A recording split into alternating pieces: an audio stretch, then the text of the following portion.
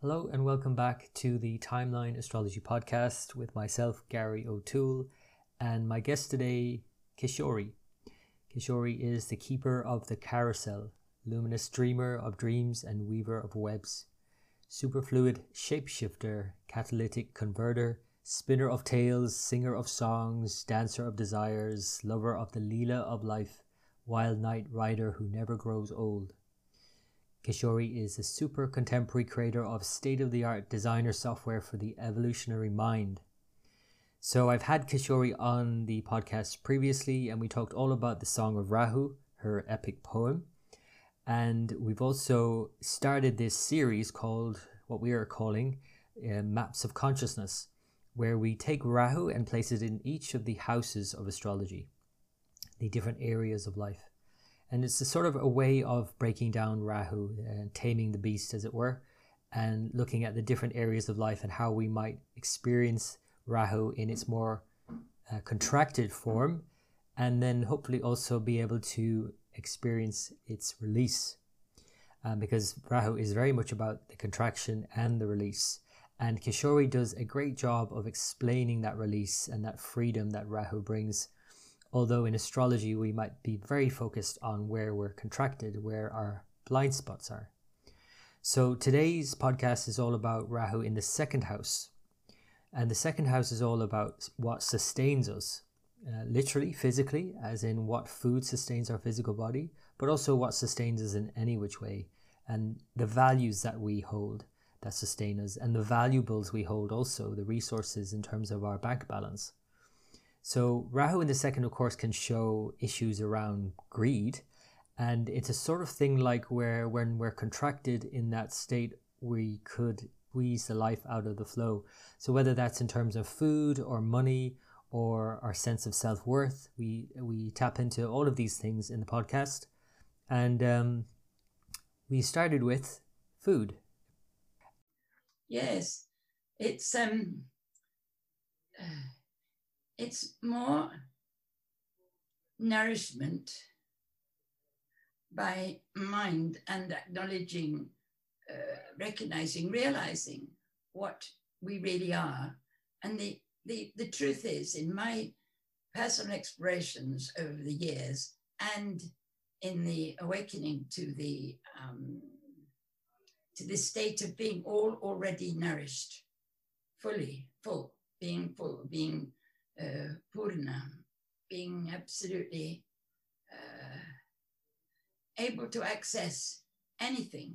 And it began years ago when I was looking at homeopathy, and I realized I didn't have to take a substance. I could look at a picture, or I could place it on the bed table, or I could just imagine it, as long as I feel it. And the word knowing is not fully expressing what it is, because most often when we speak, we know through the mind. But what we have to do is look at the ancient meaning of knowing, which is merging with, becoming one with. Like a man would know his woman, his wife. You see what I mean? So the word knowing always, not always, but most often takes the perception of what's happening, of what you're referring to mind, to thinking, to hear.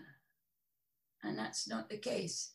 You have to know with your whole body. So when I speak of knowing, I write sometimes see, know, feel, love, enjoy, consume, something like that. And when you imagine, when you experience yourself to be a separate little particle, if you like, not connected to the wave that you emerge from, that you still are, then there is this sense of this little thing needs to eat in that way, to consume something, to keep this little thing alive.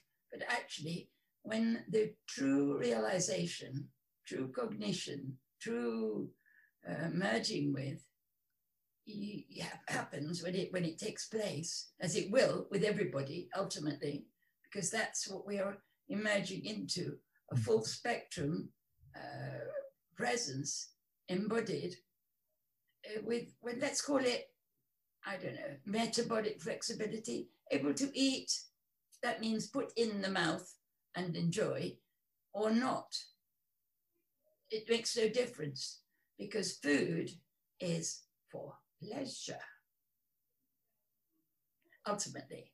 And as we awaken into this state of merged with, being completely one with the ocean that surrounds us, that we are, it even surrounds us, is everything, the field, the heart field. And I call it heart field. Someone was asking me the other day, this will come back to ordinary eating in a minute.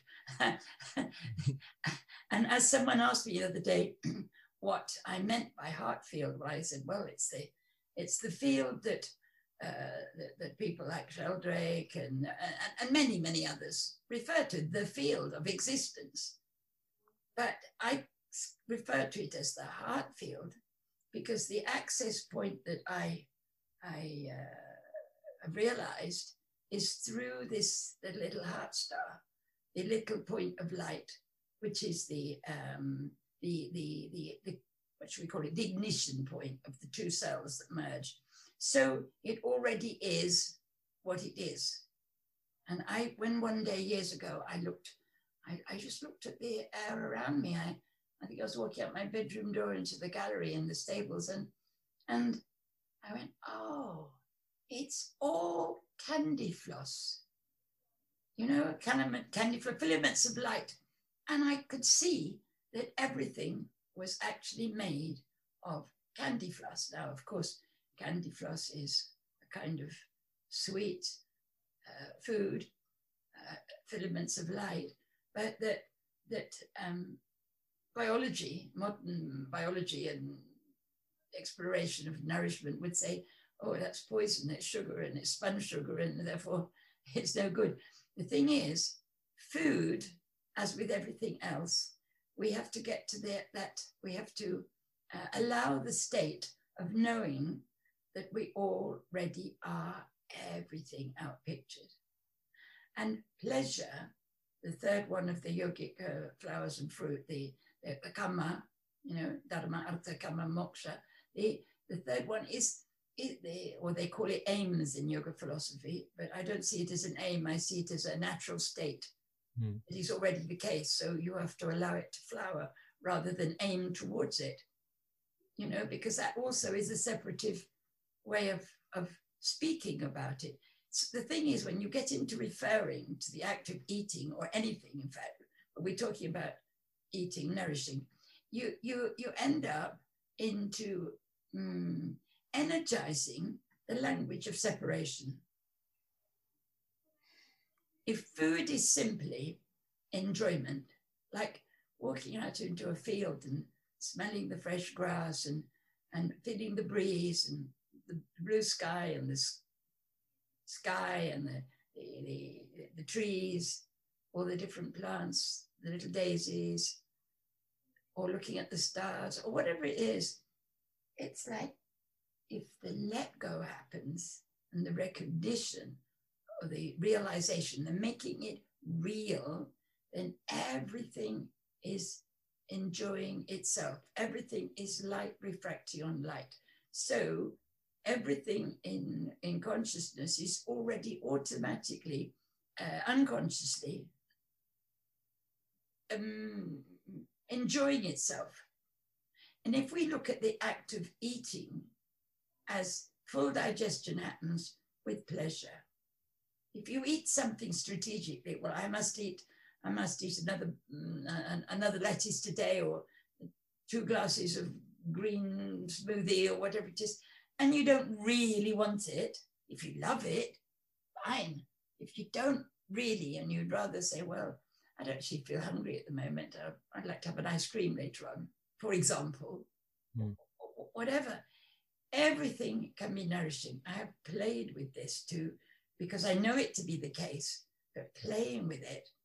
And I mean, I don't like sweet things very much. I don't really reach for them a lot. But sometimes eating an ice cream with absolute deep, deep pleasure, I mean, really, really lovely, creamy, organic, something delicious. And that is enough for the day because of the amount of pleasure. And it's the amount of pleasure that we get from the food, truly, honestly, rather than what we think about it or what we have learned about it. If you look at and I watch children being fed in India, and in Spain as well, where the mother would just push food into the mouth. Minja, that's Catalan, for eat. Or in India, little balls of rice and push it in. And then you see the child wandering around, it automatically reaches for a bit of raw carrot because that's what it feels like. And eating balls of cooked rice is a learnt, it's an acquired thing, So if we can make every act of consuming anything that is to eat, I'm going to talk about other forms of nourishment in a minute, but if we can consume everything as a sacred puja, as a sacred offering, as an act of communion, becoming one with, merging, like this thing I said about the beginning about knowing. A man went, in the Bible uses it a lot, and Lot went into his chamber and knew his wife. It's the merging with, the becoming one with. So if there is, when there is real appreciation of the act of communion, consciousness of what it is, to whatever level you have realized. I mean, candy floss is as good as anything, or living light, or love, or whatever you want. But these are words. It's the feeling together with the pleasure. And you only need,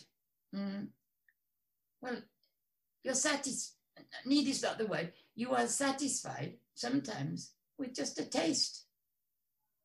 Mm-hmm. And you go, oh, yeah. Did you ever read, I think it was C.S. Lewis, yes, the Space Trilogy? No. No, okay, well, it's not what, I mean, it's reading if you like it, but there's one little bit where Arthur Ransom is the name of the protagonist, the hero, and he ends up taken to Perilandra, which is Venus, by an Eldil, which is an archangel of the planet, to rescue or to save Venus before the fall. Okay, so there's a fall. Anyway, they land on a piece of ground. It's nighttime, so they go to sleep. And in the morning, they realize that what they're lying on is a floating island. And there beside them, they feel hungry. So, the island goes up and down with the waves. It's always surfing the ocean. It's a beautiful analogy of life. That's why I like him, not so much the story, which is lovely, but these little snippets he gives us, descriptors. So there's a tree growing there, and there's some beautiful looking fruit, and the three of them are there. One of them reaches out and picks a fruit, and okay, let's taste this. And it is so delicious that he shares it with the other two. And it's absolutely exquisite. They've never tasted anything like it. So of course, what do we do, human beings? Oh, let's have another one. The second one doesn't taste quite so good, so they throw it down and say, well, perhaps it was a bit off, that one. They try a third one. It's disgusting. So it's like that, they're being conditioned to that state. And it's so beautiful. If we say create a sacred puja, a sacred communion every time, and we have time and we have the attention to make it into maybe lay a little beautiful cloth or a pretty knife and fork or a nice glass, or just something, doesn't have to be a full-scale banquet, but something to honor that you are going to perform the hieros gamos, the sacred marriage, the communion of conscious and unconscious. And you do that for a very few days, you will find that all sorts of hitches with food start to fade. That thing is remembering and loving the practice. But just to do it tantrically, to eat. I've got a little piece that I might send you called Tantric Raspberry, about eating a raspberry, about putting in your mouth and letting all the little pixels melt and merging with the essence. So it becomes you, but it doesn't become you strategically. It becomes the living light or the living consciousness that it is, merges with you in a sacred communion. And it's fun. It doesn't have to be serious. See, I'm speaking about it as a sacred communion. And I mean, people think of that as like, well, maybe you used to go to church. And it's not like that. It's like, oh, wow. Look at this. Just sit and look at the little raspberry with all those little cells. I used to call them little pixels, you know, and they melt in the mouth. And you would automatically condition yourself to eat, just to consume just the best. And if you eat that with that contemplation, which is not difficult to play with, you know, if you just put attention on what it is and have that intention to experience it. So eating becomes, well, a sacred act. And of course, there are other ways as well of knowing that you already are fully nourished. I've had a lot of difficulty with this part of my life. And it's because I have Rahu in the second house. So I know the contracted state all too well. Like, obviously, I do know the very open state, and what you're referring to makes complete sense to me. And I remember being at a talk once, and there was a panel discussion about a movie about health and food and nutrition especially. And one lady on the panel said, oh, I don't know, you could just eat, like, you know, even like you're saying, like sugar or something, but if you just feel really good about it, like, and she wasn't referring to it like you are, like this deep knowing, this communion with the food, but she was suggesting that, you know. But then that really didn't go down well with the other panelists, because they're all nutritionists. So they're so focused on the, you know, no, that's not a good calorie and that's not this and that. So she was knocked down, basically, you know. And so I know that other side of it as well, because I kind of come from that world. And so I've swung wildly in my life from eating atrociously as a young child, and the sugary sweets and all of that, and all of the dental work I've had to have done in as a result of that. So I know the kind of detriment of Rahu, which is a poison as well, if we look at it from that level. But now I swung the other opposite way, where I'm like completely, quote unquote, clean eater, like where I'm just obsessed about eating well all the time. So I in a way, I will get triggered by this conversation, and at the same time, I'm just trying to stay open myself to what you're saying, because it does resonate with me at the same time. But I know it's my biggest blind spot. So that's why I never worked in nutrition, even though I trained in it, because I didn't want to, because I get too focused on it. I get too contracted on the Rahu, you know, and then the freedom is there, but I'm so aware of the contraction. Yeah, I know. I know. And the thing is, it's not so much the food, is that this is the area in which the obsessive nature reveals itself very easily. Right. That's exactly it. You know, and we can get beyond food and talk about values, like what we're being nourished by beyond the physical. You know, what values are like sustain you as a person, which you're taught by your family. And of course, the second sign, also the second house of this astrology, represents the family unit. Yes. The early childhood upbringing. And it's at that point when you're being fed by your caregivers that you learn about these things. I understand. So you get the mind gets programmed by things that other people have said. But you, the real Gary, the real you, prior to the name even, knows the truth. You know it because you radiate it. And you're playing as consciousness with this merging of the opposites, this merging of, well, yeah, your love is for what I'm saying, because you know it to be the case.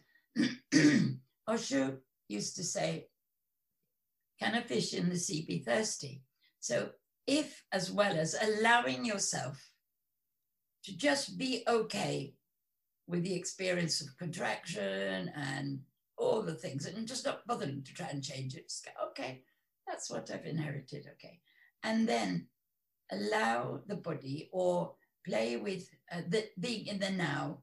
Never mind what the past has told you, never mind what the programs are. What do you, as pure consciousness with that pure intent, what would you choose to gift your body with, your experience, your bodily joy, pleasure, your yogic fruits and flowers, and what would you choose? And just daily affirm your choice. Look in the mirror 2 minutes in the morning.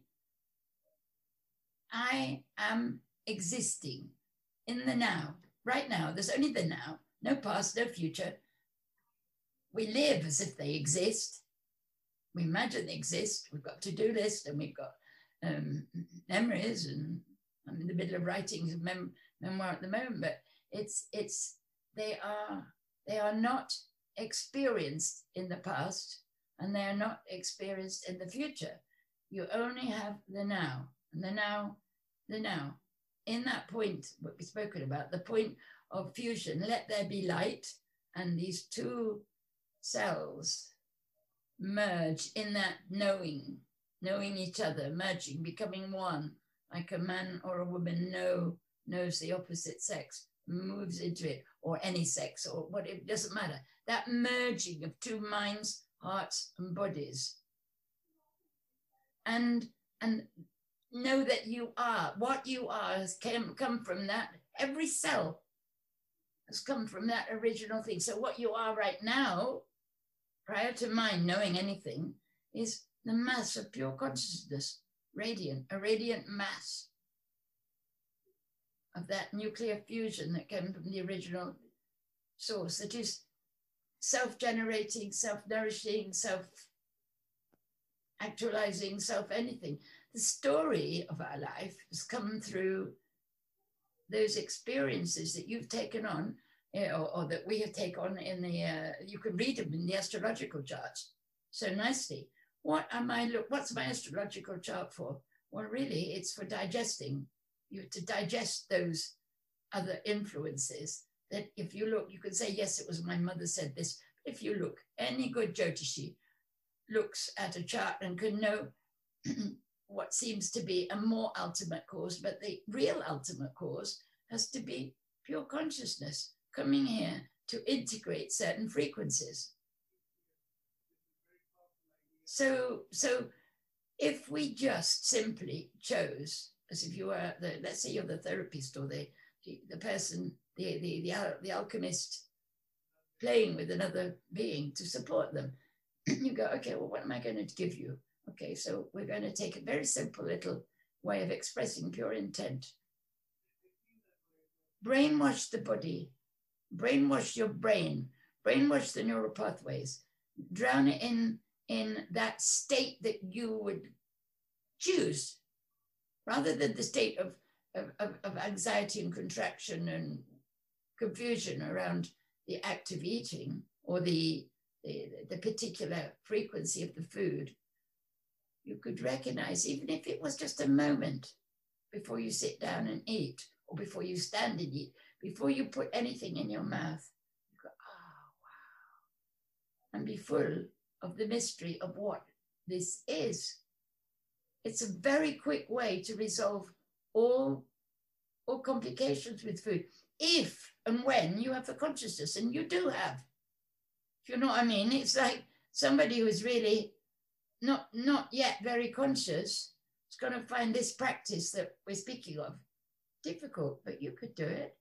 1 minute, look in the mirror and affirm that you are choosing now to, on your tabula rasa, your blank screen, you're choosing from the now, from that state of frequency that doesn't actually consider the past or the future. You can make that active choice, because you do whenever you speak to a client, or whenever you're maybe immersed in some yogic practice, you are in that state. But can I just say, I mean, this makes so much sense to me, and it resonates with me, and I have this sense of knowing it, but I have a sense of knowing it only in my mind, because exactly. You know, and I understand what you're saying, to get into that state, and I could imagine myself being in that state, eating like a chocolate cake. You know what I mean? And right. And I think is that the worst poison in your mind? For me, no, not necessarily.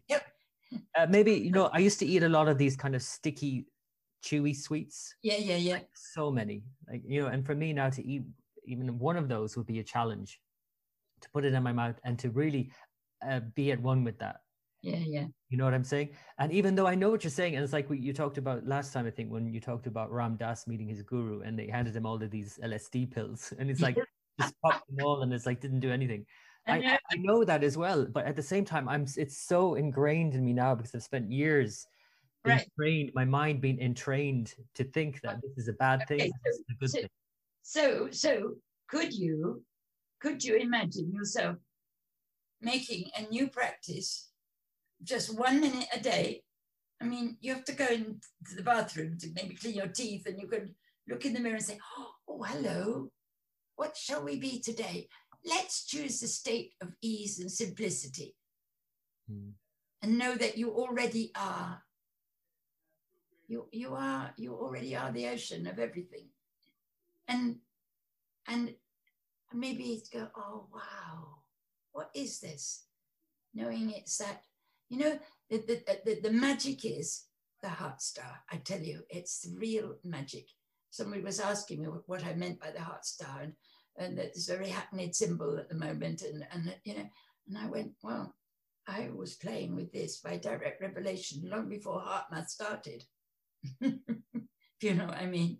As a direct realization. This is a living mass. This is, just think of those two little cells going, let there be light, and the whole universe, according to this little drop of consciousness that acquires the name Gary, or other names that may be given, and doesn't matter. But what are you actually?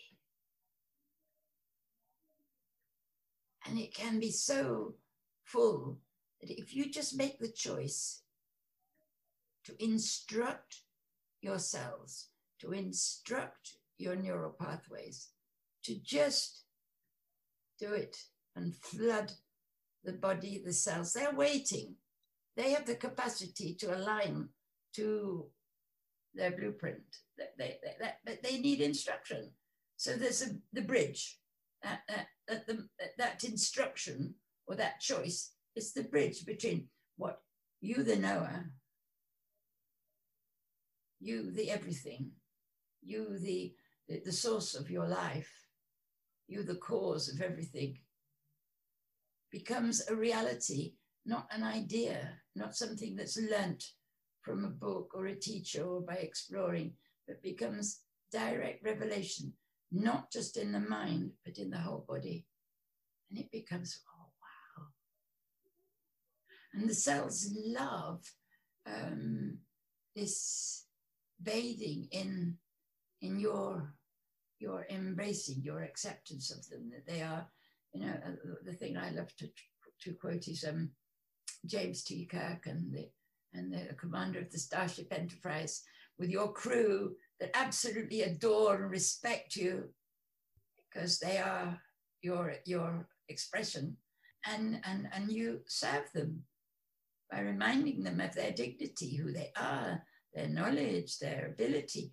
You only have to do it a tiny bit, and they start to acquire the state of dignity, of freedom, that is your ultimate nature, that is the natural unfolding.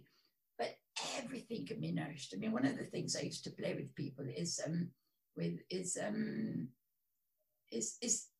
color and taste.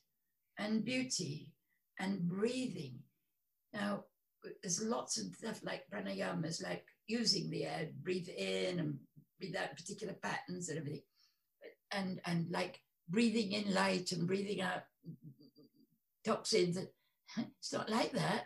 It's all the ocean of bliss. So you can breathe in now, just go, wow, if everything is the same, I'm breathing in myself. And I'm breathing out. So they're nice games to play, breathe in light and breathe out toxins. It's great. That's the biochemical, biological energy, the consciousness. And you are so far, the essence of you is so far beyond that already. And I suspect that most people are actually listening to us talking also, because otherwise, how would they be interested in this? How would they be listening? Mm-hmm. So it's just practice now, even taking in a breath and going, wow, just become conscious of what it is. And you can make it anything you like, because imagination, it's all just of a piece. It's only one consciousness, one being, one everything. But if you use your imagination, which is key to it all, it activates your feeling. And it's the feeling that nourishes. So if you don't eat with pleasure and feeling like in Kama, like Kama from the Kama Sutra, the pleasure embodied in sensation, it doesn't actually connect. It's an idea. It's like a game I used to play with my brother in my mother's American cookbook, their little fondant fancies. And when we were little, we'd go, I want that one with the pink brows on. But we had such fun that it was like, for us as kids, it was like eating them. Okay, let me tell you a story. When I was a child, go on, tell me. I have two brothers, and the three of us used to be so, like, those blocks of ice cream? Yeah. Right? We used to get a measuring ruler, like a tape, and measure out like 3/3, so that none of the other two would get any more. We'd have to get the exact same piece each, or we'd be angry at each other. We're so, like, we need as much ice cream as each other. That's the kind of environment I grew up in, right? So you can imagine now, Rahu in the second, for me, how that's... Yeah. Everything you say is like resonates so much, and I know that I could make that a practice, and I do, obviously, to the best of my ability. But at the same time, it's still where I am blind. It's still where I'm contracted, and it's so easy for me to talk about Rahu in all the other places for other people, but for this place, it's just a trigger. Well, I would suggest that you don't say I am blind in this frequency, because I don't see you blind. I see you as a great being, as beingness, right? An individuated drop of consciousness playing with integrating a frequency. And sooner or later, you as consciousness are intending to integrate it when you've played enough. Now, when you've played enough, you'll get fed up and you'll say, all right, I am now as consciousness on a program, my cells, my taste, and you just have to instruct that this is the state. I've done this in spades now. I tell you, it's a choice. It is a choice. It makes so much sense, and for me, I've been very strategic about it up until this point, and it's say, hand on heart, it's not something that I practice regularly. It's love that will do it. And that is a very hackneyed phrase. But love is attention. Love is simply giving attention to what you know, and somehow we get drawn into giving attention to what we don't love. And it's a little error. But if you only give attention to the state that you want rather than affirming, I mean, listen, I'm not talking that I've been perfect I know this because I've played with it. And I know that by programming it, any desire really, any real hunger, it's vanished. As I can eat so little now, but what I do eat, I eat, just one or two little things. You see what I'm saying? I had a real difficulty with it as well. but it's fallen away. Mm-hmm. Because if you play with the other areas of your life and nourish yourself with the breath, with light, with sound, with movement, with anything, and practice being in that state that you very well know, and this is for all of us, the state of that frequency of knowing what we're talking about. Because you don't, isn't it, you don't know that state, you do, and you know it so well, because this is what you transmit. All the people that come to play astrology with you, that's what they're coming for, that consciousness that you are. You can apply it if you choose and you go, okay, body, cells, whatever, all of that I am. Have we had enough of playing with it now? Okay, let's set up a practice, write it down like you might with anything else and say, right, we're going to do 5 minutes or 2 minutes or whatever it is. It'll be programming. And if you write it, I have something I call the magic, the magical notebook. It's a notebook where you write down what you wish to experience, what you choose, what you appreciate, and what you want to transform. It's Brahma, Vishnu, and Shiva, right? So creating, maintaining, or defining what you want. And if you just wrote it down in any little notebook where you write your notes, I'm sure you do, because you're a very precise kind of being. Yes. You must write notes. I'm definitely a note taker. And then, yes. And a list maker, and I love ticking things off a list. Yes, exactly. So you can make a little list of the let's say a 3-week programming, and you're going to say, I'm going to start on this day, just like you would give somebody a Vedic practice. And you would say, right, what about it? You talk to yourselves and you say, no, what can we do what practice can we accept that is not going to be overwhelmed, too much, too little, just the right Goldilocks amount of attention. A Goldilocks amount of attention is a lovely way of describing it, because everybody knows that's just the right amount, not too much, not too little, and you can allocate a few minutes, but get into the state of pleasure, so it's not another item on your to-do list or your to make yoga list or whatever it is. And it is actually so simple, and it's a joke about how easy that now is, for the first time since you started speaking, started to settle with me. That you could choose. It's not that overwhelming. It's the Goldilocks amount. It's the Goldilocks amount of attention. So maybe it's the small, chewy, sweet, and just make it practice. Yeah. You don't have to do anything. You just have to. There's 2 things that you could do. You could spend that moment looking in the mirror and choosing and the state. Maybe you might describe what the state feels like, that you're eating this and you're eating that, whatever. It doesn't have to be stretching the boundaries, just anything. And then maybe choosing to have a few seconds as you sit to get to that state where everything is automatically digested, like life. You roll up the carpet of the past as you walk behind you, And so the past doesn't sit in your shoulder like a big heavy bag. Right. Yeah.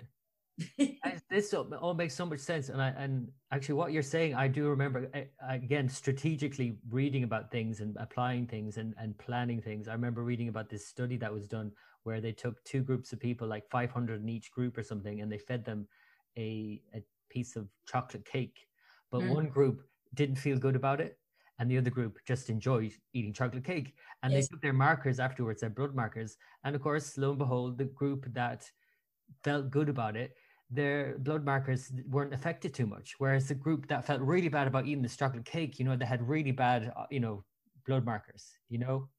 Exactly. So if right now you don't only consult your head, but you put your hand on your heart, on your belly, on your mouth cracks for taste, and feel your whole of your digestion, and say, okay guys, how about it?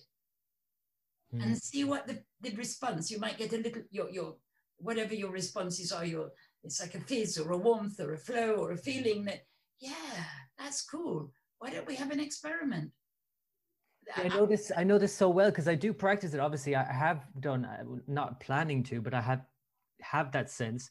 But I also am so strategic that I'll even do this thing where, knowing what Rahu is in that strategic way, it's this contracted state, but then it's this open state. It's excess, it's a block, but it's excess.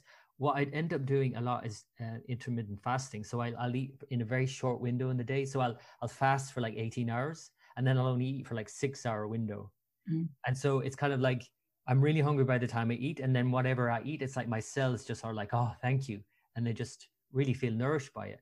But it's still a bit strategic. Like I'm not like what you're saying, just sitting with it and feeling and opening with it. Asking yourselves or consulting your whole body, and it's not just your idea of what the food is. How do they feel?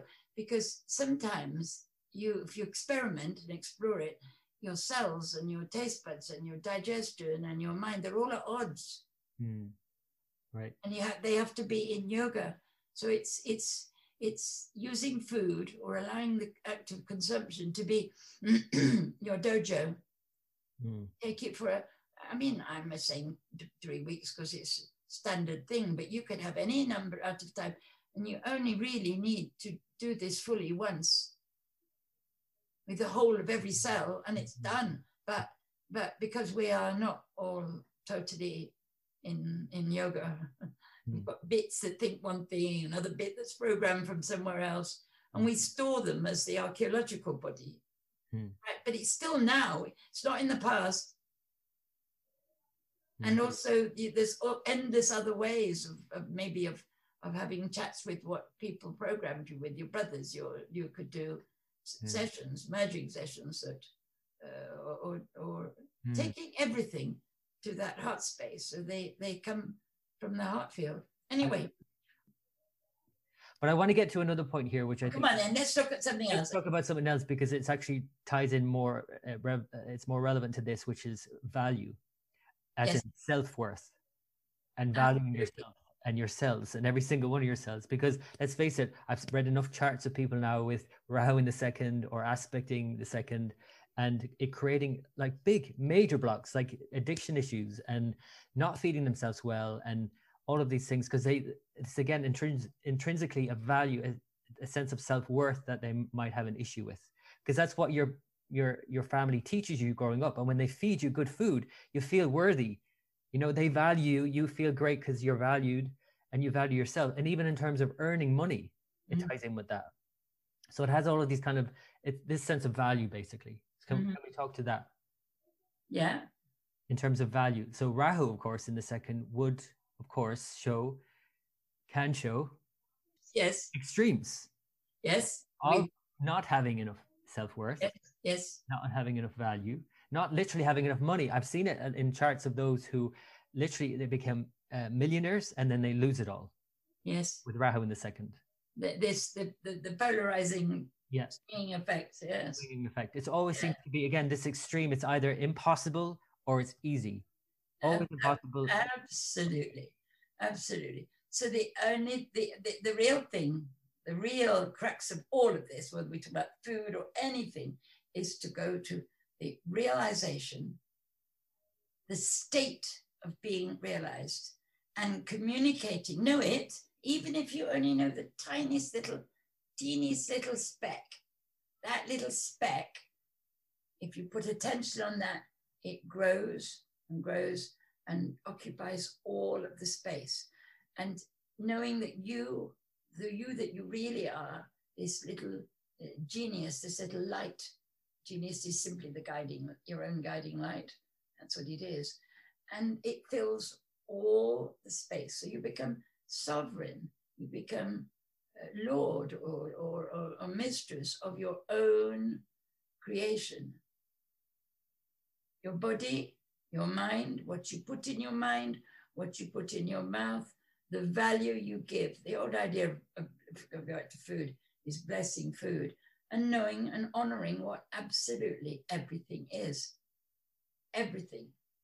And merging, knowing that you already are, not even merging, but knowing that you are everything. Everything rises from that little point of light which expands into being absolutely everything. So self-inquiry, whether we do it through the map of consciousness that you explore, or any other map, or any, and we are the map and the territory and the diamond body and the consciousness, whatever it is. And by deliberate choice, not accepting anything that was given, because that's the illusory past or the illusory future, but just right now in that now, because now is all there is. Now there isn't anything else. So whatever you've got in your bucket, in your body, in your cells, in your mind, now, that's what you're choosing. And you have the power, and we all have the power, each one, drops of pure consciousness, all the same, have the power to instruct, to revise, to recognize, to honor this cellular consciousness, the body, the neural pathways, and go, oh, wow, you're thinking that, you're experiencing that frequency, or I'm experiencing that frequency because I am allowing it. Because you are the Lord of all you are. You're the essential you. So if you really want to choose value, the value of the most treasured, I don't know, a Christ or a Buddha or a king or whatever, doesn't matter what it is, a precious jewel. If you want that, if you desire that, you can feel that your heart desires to be acknowledged. Like the Sufi, was it Sufi? I was a secret treasure and I desired to be known. I wished to be known. I wished to know myself. And say, I am that. I don't know it fully. Not every little scrap of me knows it, but I am what gave rise to this little point of light. When there's no words, there's no story, there's no nothing, just a nuclear fusion. And you go, okay, well, I must be, what I am must be the same as every other. So if you think of any great being that you would give value and honor to, you are no different. How could you be? It's logical. You could not be anything else. What else you put on, or you have, maybe when you're a child, you don't know, but you do know at some level. There are children being born now who absolutely, they're mind-blowing. And we are still those children.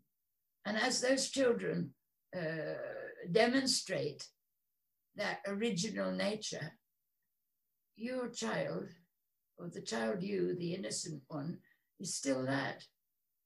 But we have the intelligence, or we have the ability to simply, as I said, that very simple exercise, go to the mirror in the morning, having chosen the state that you want, the state that you recognize when I describe it, you know it, and you could easily describe that to somebody else. You could, maybe you have and could easily do it.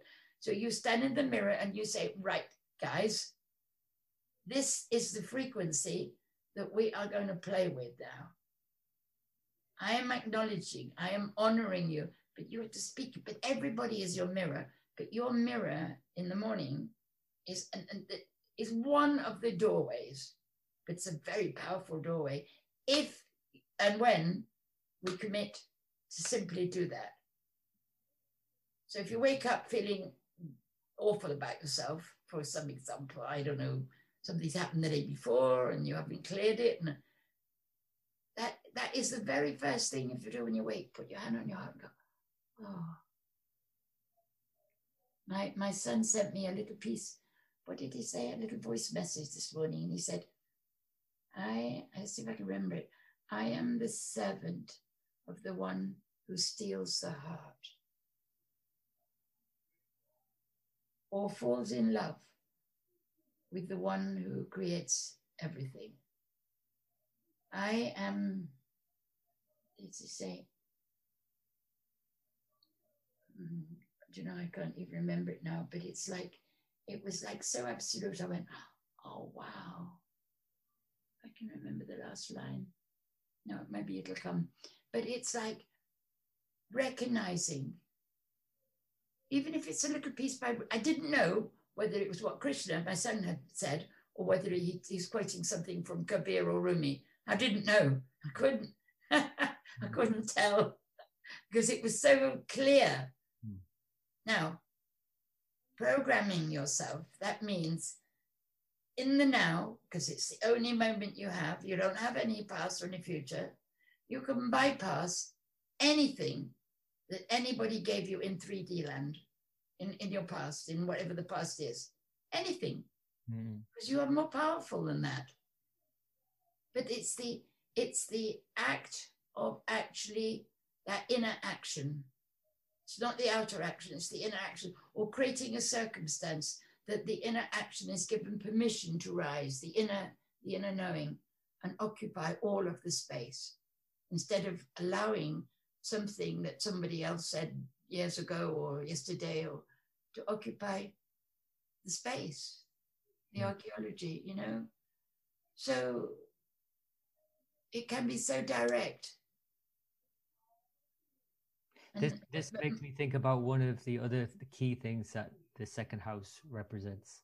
It's going, which is speech and vision, like having a vision for something, or literal vision as well, your eyesight and speech. What, not just what goes into your mouth and what you're being nourished by, but what are you speaking and like that practice of going to the mirror in the morning really kind of resonates in that sense of that needing to speak to that, but also speak your truth. Yes, because your words carry such vibration. If you are very in yoga, because we're a bit, you know, that we're the 10,000 things. When the cells carry all sorts of other frequencies. When you are in yoga and your word comes from deep knowing source, knowing as merged, your whole body is in union, is vibrant. At that moment, it doesn't matter what old programs there were, doesn't matter what fears there are for the future. At that moment, you can then speak what you are choosing, the frequency that you choose to fill your space with, you as pure consciousness, pure love, or the highest that you can possibly imagine, and more. It makes me think about being in that space and speaking from that, you know, the potential of that to actually, because let's face it, it's still Rahu, and even just speaking about your truth can be for others quite difficult to hear, for example. Then speak it to yourself until you know it. How difficult is it for you to hear when I speak this? The real you. Not at all. No, I say. No. So yeah, but it wouldn't come like this if I weren't speaking to somebody that wants to hear. Somebody doesn't want to hear. Right. You know, as she said, those who have ears to hear, let them hear. But if you don't want to hear, so that's why I say choice. Which frequency do you choose? The mind, I call it Mr. Frosty Breath, is a killer. And it says, who do you think you are? Well, I am what I choose to be. But you have to do the input. And this is the rainbow bridge, if you like. So that makes not just so much sense, but it really resonates. And I really have to, after this conversation, I'm really going to have to go away and sit with this for a while and make my lists and all of that, but actually, you know, make it a practice for myself personally, because like I said, it is the area of my life where Rahu has grabbed me, and you know, it has particular hold of me right now, of course, because I'm in this Rahu cycle, right? And it has been extreme in the past also, but right now, and fortunately, I have at least had enough consciousness to rise above the more extreme expressions of Rahu. I'm not going down that kind of addicted route and all of that, but still there is imbalances there, you know, for sure. But you know what, Rahu, in the song I wrote, it's like he's the shepherd guiding you back guiding consciousness back to itself, because there is only the one. You as consciousness guiding yourself back, embracing Rahu, so you can actually say, oh, thank you for showing me this. I am going to become the freest ever with food. I am going to perform divine puja every time I put anything in my mouth, every time I take a sip of water, every time I consider what I am, what worth, what level of value am I going to attribute to myself, and subsequently everybody else. So you become that radiant source of, because everybody is your mirror, and the ones who are yours, only those come to you anyway. So they have to be, otherwise, you know, they don't come. They come because they're looking for how to activate their own knowing, their own magic with their own self-nourishment. Like, you know, like the, what's it in there? I sometimes remember some of the ancient Catholic liturgy, the pelican, the Pia Pelicanis, or the feeding, or like Chinnamasta feeding her disciples from her own blood, or the phoenix. What a lovely painting of a phoenix with some on the wall there that a friend did for me. And it's like, we are self-generating. Mr. Frosty Breath, the mind that keeps the lid on, says, no, you're not. And then when you look at the past or you look at old echoes, but when you know that you have the choice, the highest frequency that you can ever think of, that you know of, you're aware of, whether it's a mythological figure or it's somebody that's actually incarnate right now, they are all frequencies. There's only one being, one person, one, you know, the divine Purusha, Prakriti, whatever. There's only that. And everyone is the same one. And why do they look different? Because they've all made unique choices. So Rahu is the psychopomp, is the leader, he's absolutely the key, as he says in the song, the key to eternal life. Because when you stop resisting anything, it doesn't mean keep it, the first act of the first embrace of any circumstance, anybody, any person has to be that namaste. When I am in that place and you, there's only one of us. And it doesn't take two, it only takes one. So although namaste looks as if there's to be two, it isn't. It's only you, because everything is you outpictured, you mirrored. So if you honor this, what could this be? What could this body be but incarnate consciousness? And you, as sovereign of this unique drop of consciousness, has the power to choose. When you have a koan, a mind complication, we won't say nasty words, but and it screws your head up, you go, okay, well, that can't be true. Because anything which screws you up is not true. Anything. You go, okay, right. What's the real truth? You go to your heart, you go for a walk in nature, you sit, you breathe, you work. Say, okay, what's the real truth? What frequency would you like me to assign you, my lovely cells, my wonderful band of companions, my cells? What would you love? How would you like me to honor you as consciousness, as the divinity that I am? And I've just remembered the last line. All of this, he says, is neither the lover or the beloved cannot even be found in the realm of God. Because God is an idea, God is a concept. How can we find that? So Rahu is the guide to real yoga, real union, real consumption, real merging, real knowing. And Rahu, because it pushes you, get to the point, like the chaos in our beautiful world at the moment, which we don't need to comment on because it's just It's just amazing chaos. In the end, how many consciousness, individual drops of consciousness are going to go, oh, for goodness sake. And you know it's so chaotic. You know it can't be the truth. It's certainly, but it is, in a way, the Leela, the play of consciousness. It is. So when you just laugh and go, oh yeah, I see. I've got such a lot of lovely things we can say about the chaos.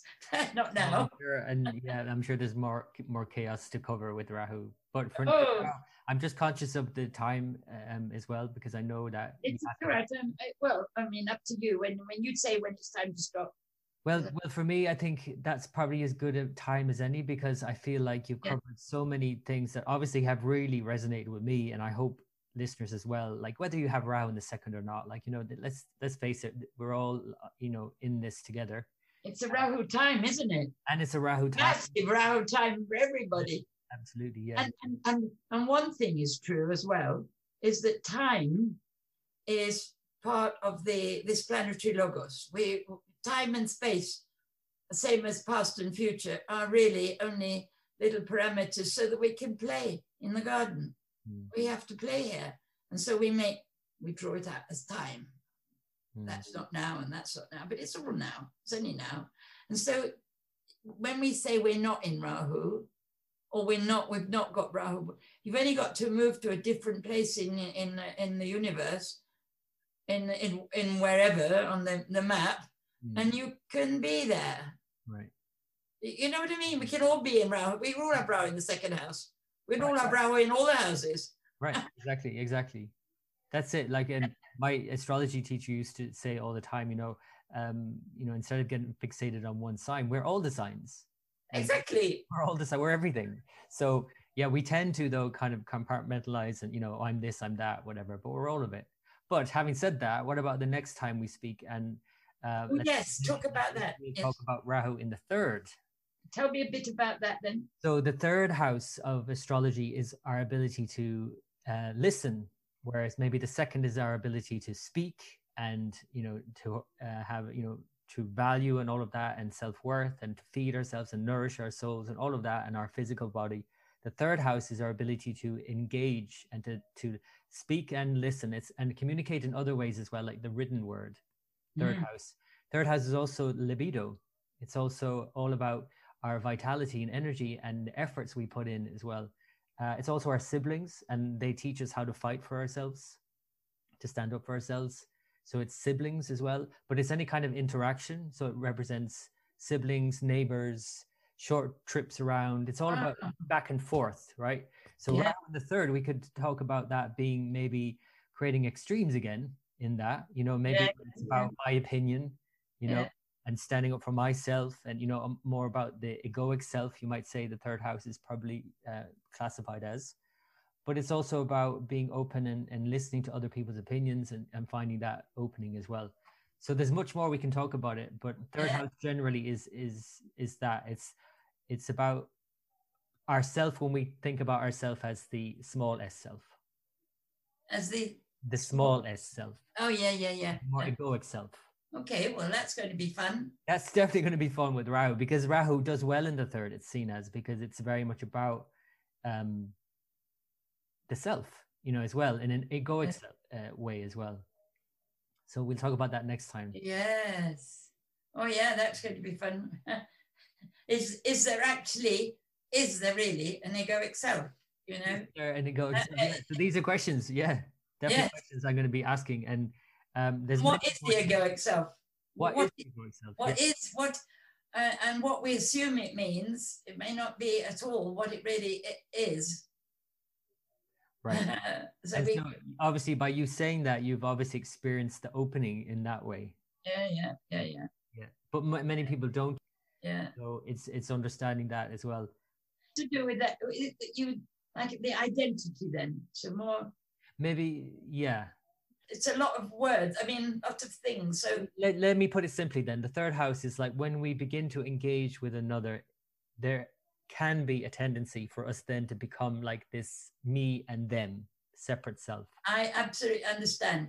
And then one of the primary things that I play with is the merging of the heart stars. It's a particular process. It might be beautiful to talk about that. That sounds great. Yeah, that would be really good. I love how to communicate these surface levels and to express that, and then to go and take it all to the namaste position, if you like. Oh yeah, that's where it's at. Yeah, so that for me would be Rahu in the third. And that's great. Opening it out, yeah. Yeah. So I'll talk a little bit about that and share a little process with you. Maybe I could just do a little 5-minute thing. Third house would be this kind of engagement as well online now. We're all talking on Zoom, and it's so easy to kind of get into your. It's like it's different when you're in a space with someone else where you know that you feel that kind of communion. Whereas online, there seems to be it's a bit more disjointed. People seem to be more disjointed or complain about not really being with people.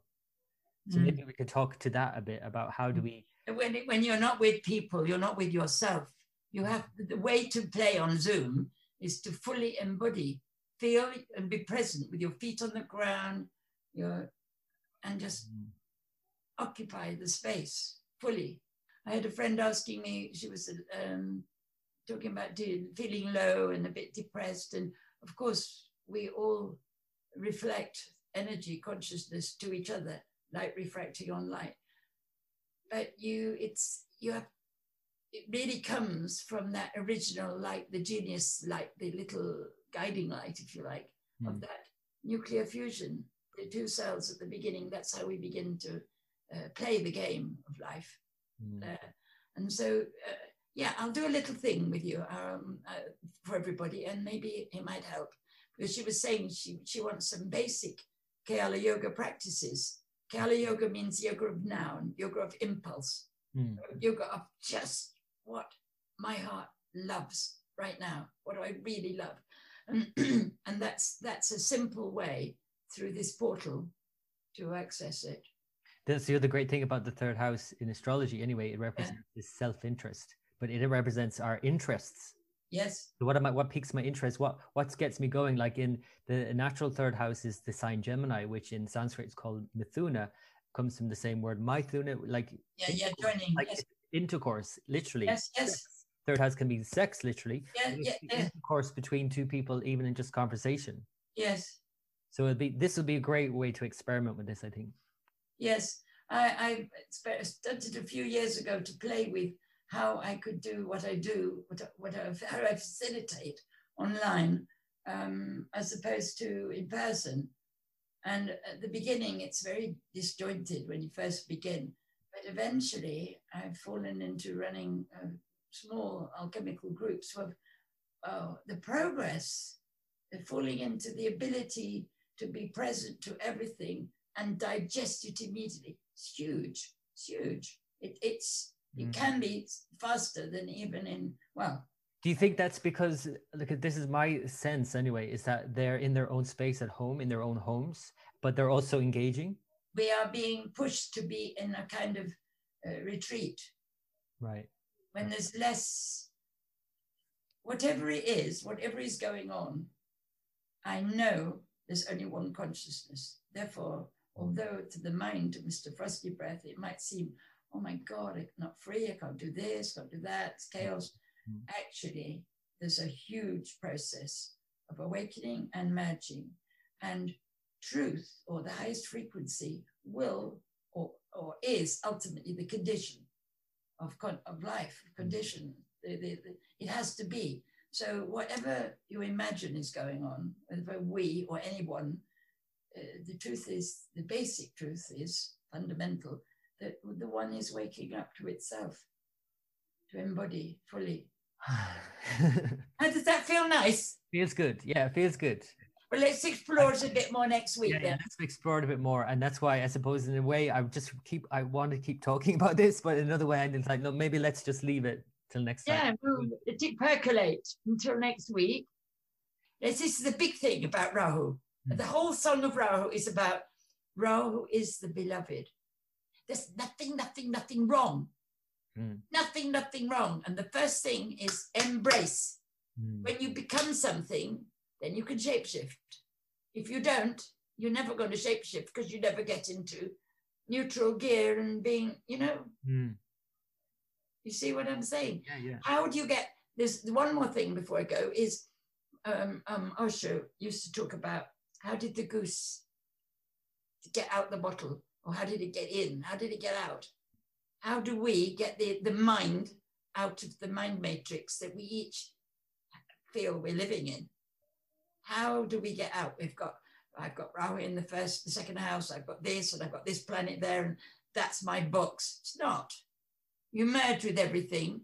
You know that you've made it all up. Not your conscious mind, but you merge the love affair between conscious and unconscious. And when that just out the box, there is no box. You merge with the box. The goose merges with the bottle, and there is no goose, there is no bottle, these are names that we have assigned temporarily to bits of candy floss or bits of light or bits of consciousness so that we can play in the garden like kids. But it's not real until you love it. Only what you love is real. The rest is not what you love, and therefore it cannot be real. So if you apply that to any situation that you're in, okay, there's little bits of circumstances that we can set up to make it easier for that realization, like dedicating 2 minutes to looking in the mirror and saying what you choose. And then you make it real because your body goes, oh, wow. And your cells start to love that dose of love and the vibration and everything. And so it's choice. This is the planet or the frequency of choice. When we say the planet of choice, it's the frequency, because it's all frequencies. Every different constellated planet, graha, is just another frequency. What if, when you really go, oh my God, that has to be true across the board, and it hits you, you go, okay, so how do we get there? You get there by choosing and instructing your cells, your consciousness, declaring. We can talk about that next week. The Heart Star Merge that I play with, it's one of the primary games. I call everything I do a game. It's not an exercise. It's not a, it's a little game. And that game makes the mind open up, and Mr. Frosty Breath just face to the ground, goes, okay, I give up. So there we have to leave it for today. Unfortunately, I could speak to Kishori all day long, but we have to get on, and it's great to be able to come back to this with each house of the astrology chart and to have a sense of how we can approach it in each area of our life. Because as we talked about, we all experience Rahu in all many shades, in all its many ways. So if you'd like to explore more about Kishori's work, you can always go to her website. It is magicmakeover.com. It's magic with a K at the end, -makeover.com. My own website here is timelineastrology.com. And you can become a patron of Timeline Astrology and get more in-depth daily reports as well as monthly video forecasts and horoscopes. So go to timelineastrology.com or patreon.com/timelineastrology. Thank you so much for listening, and I look forward to the next installment with Rahu in the third. Until next time.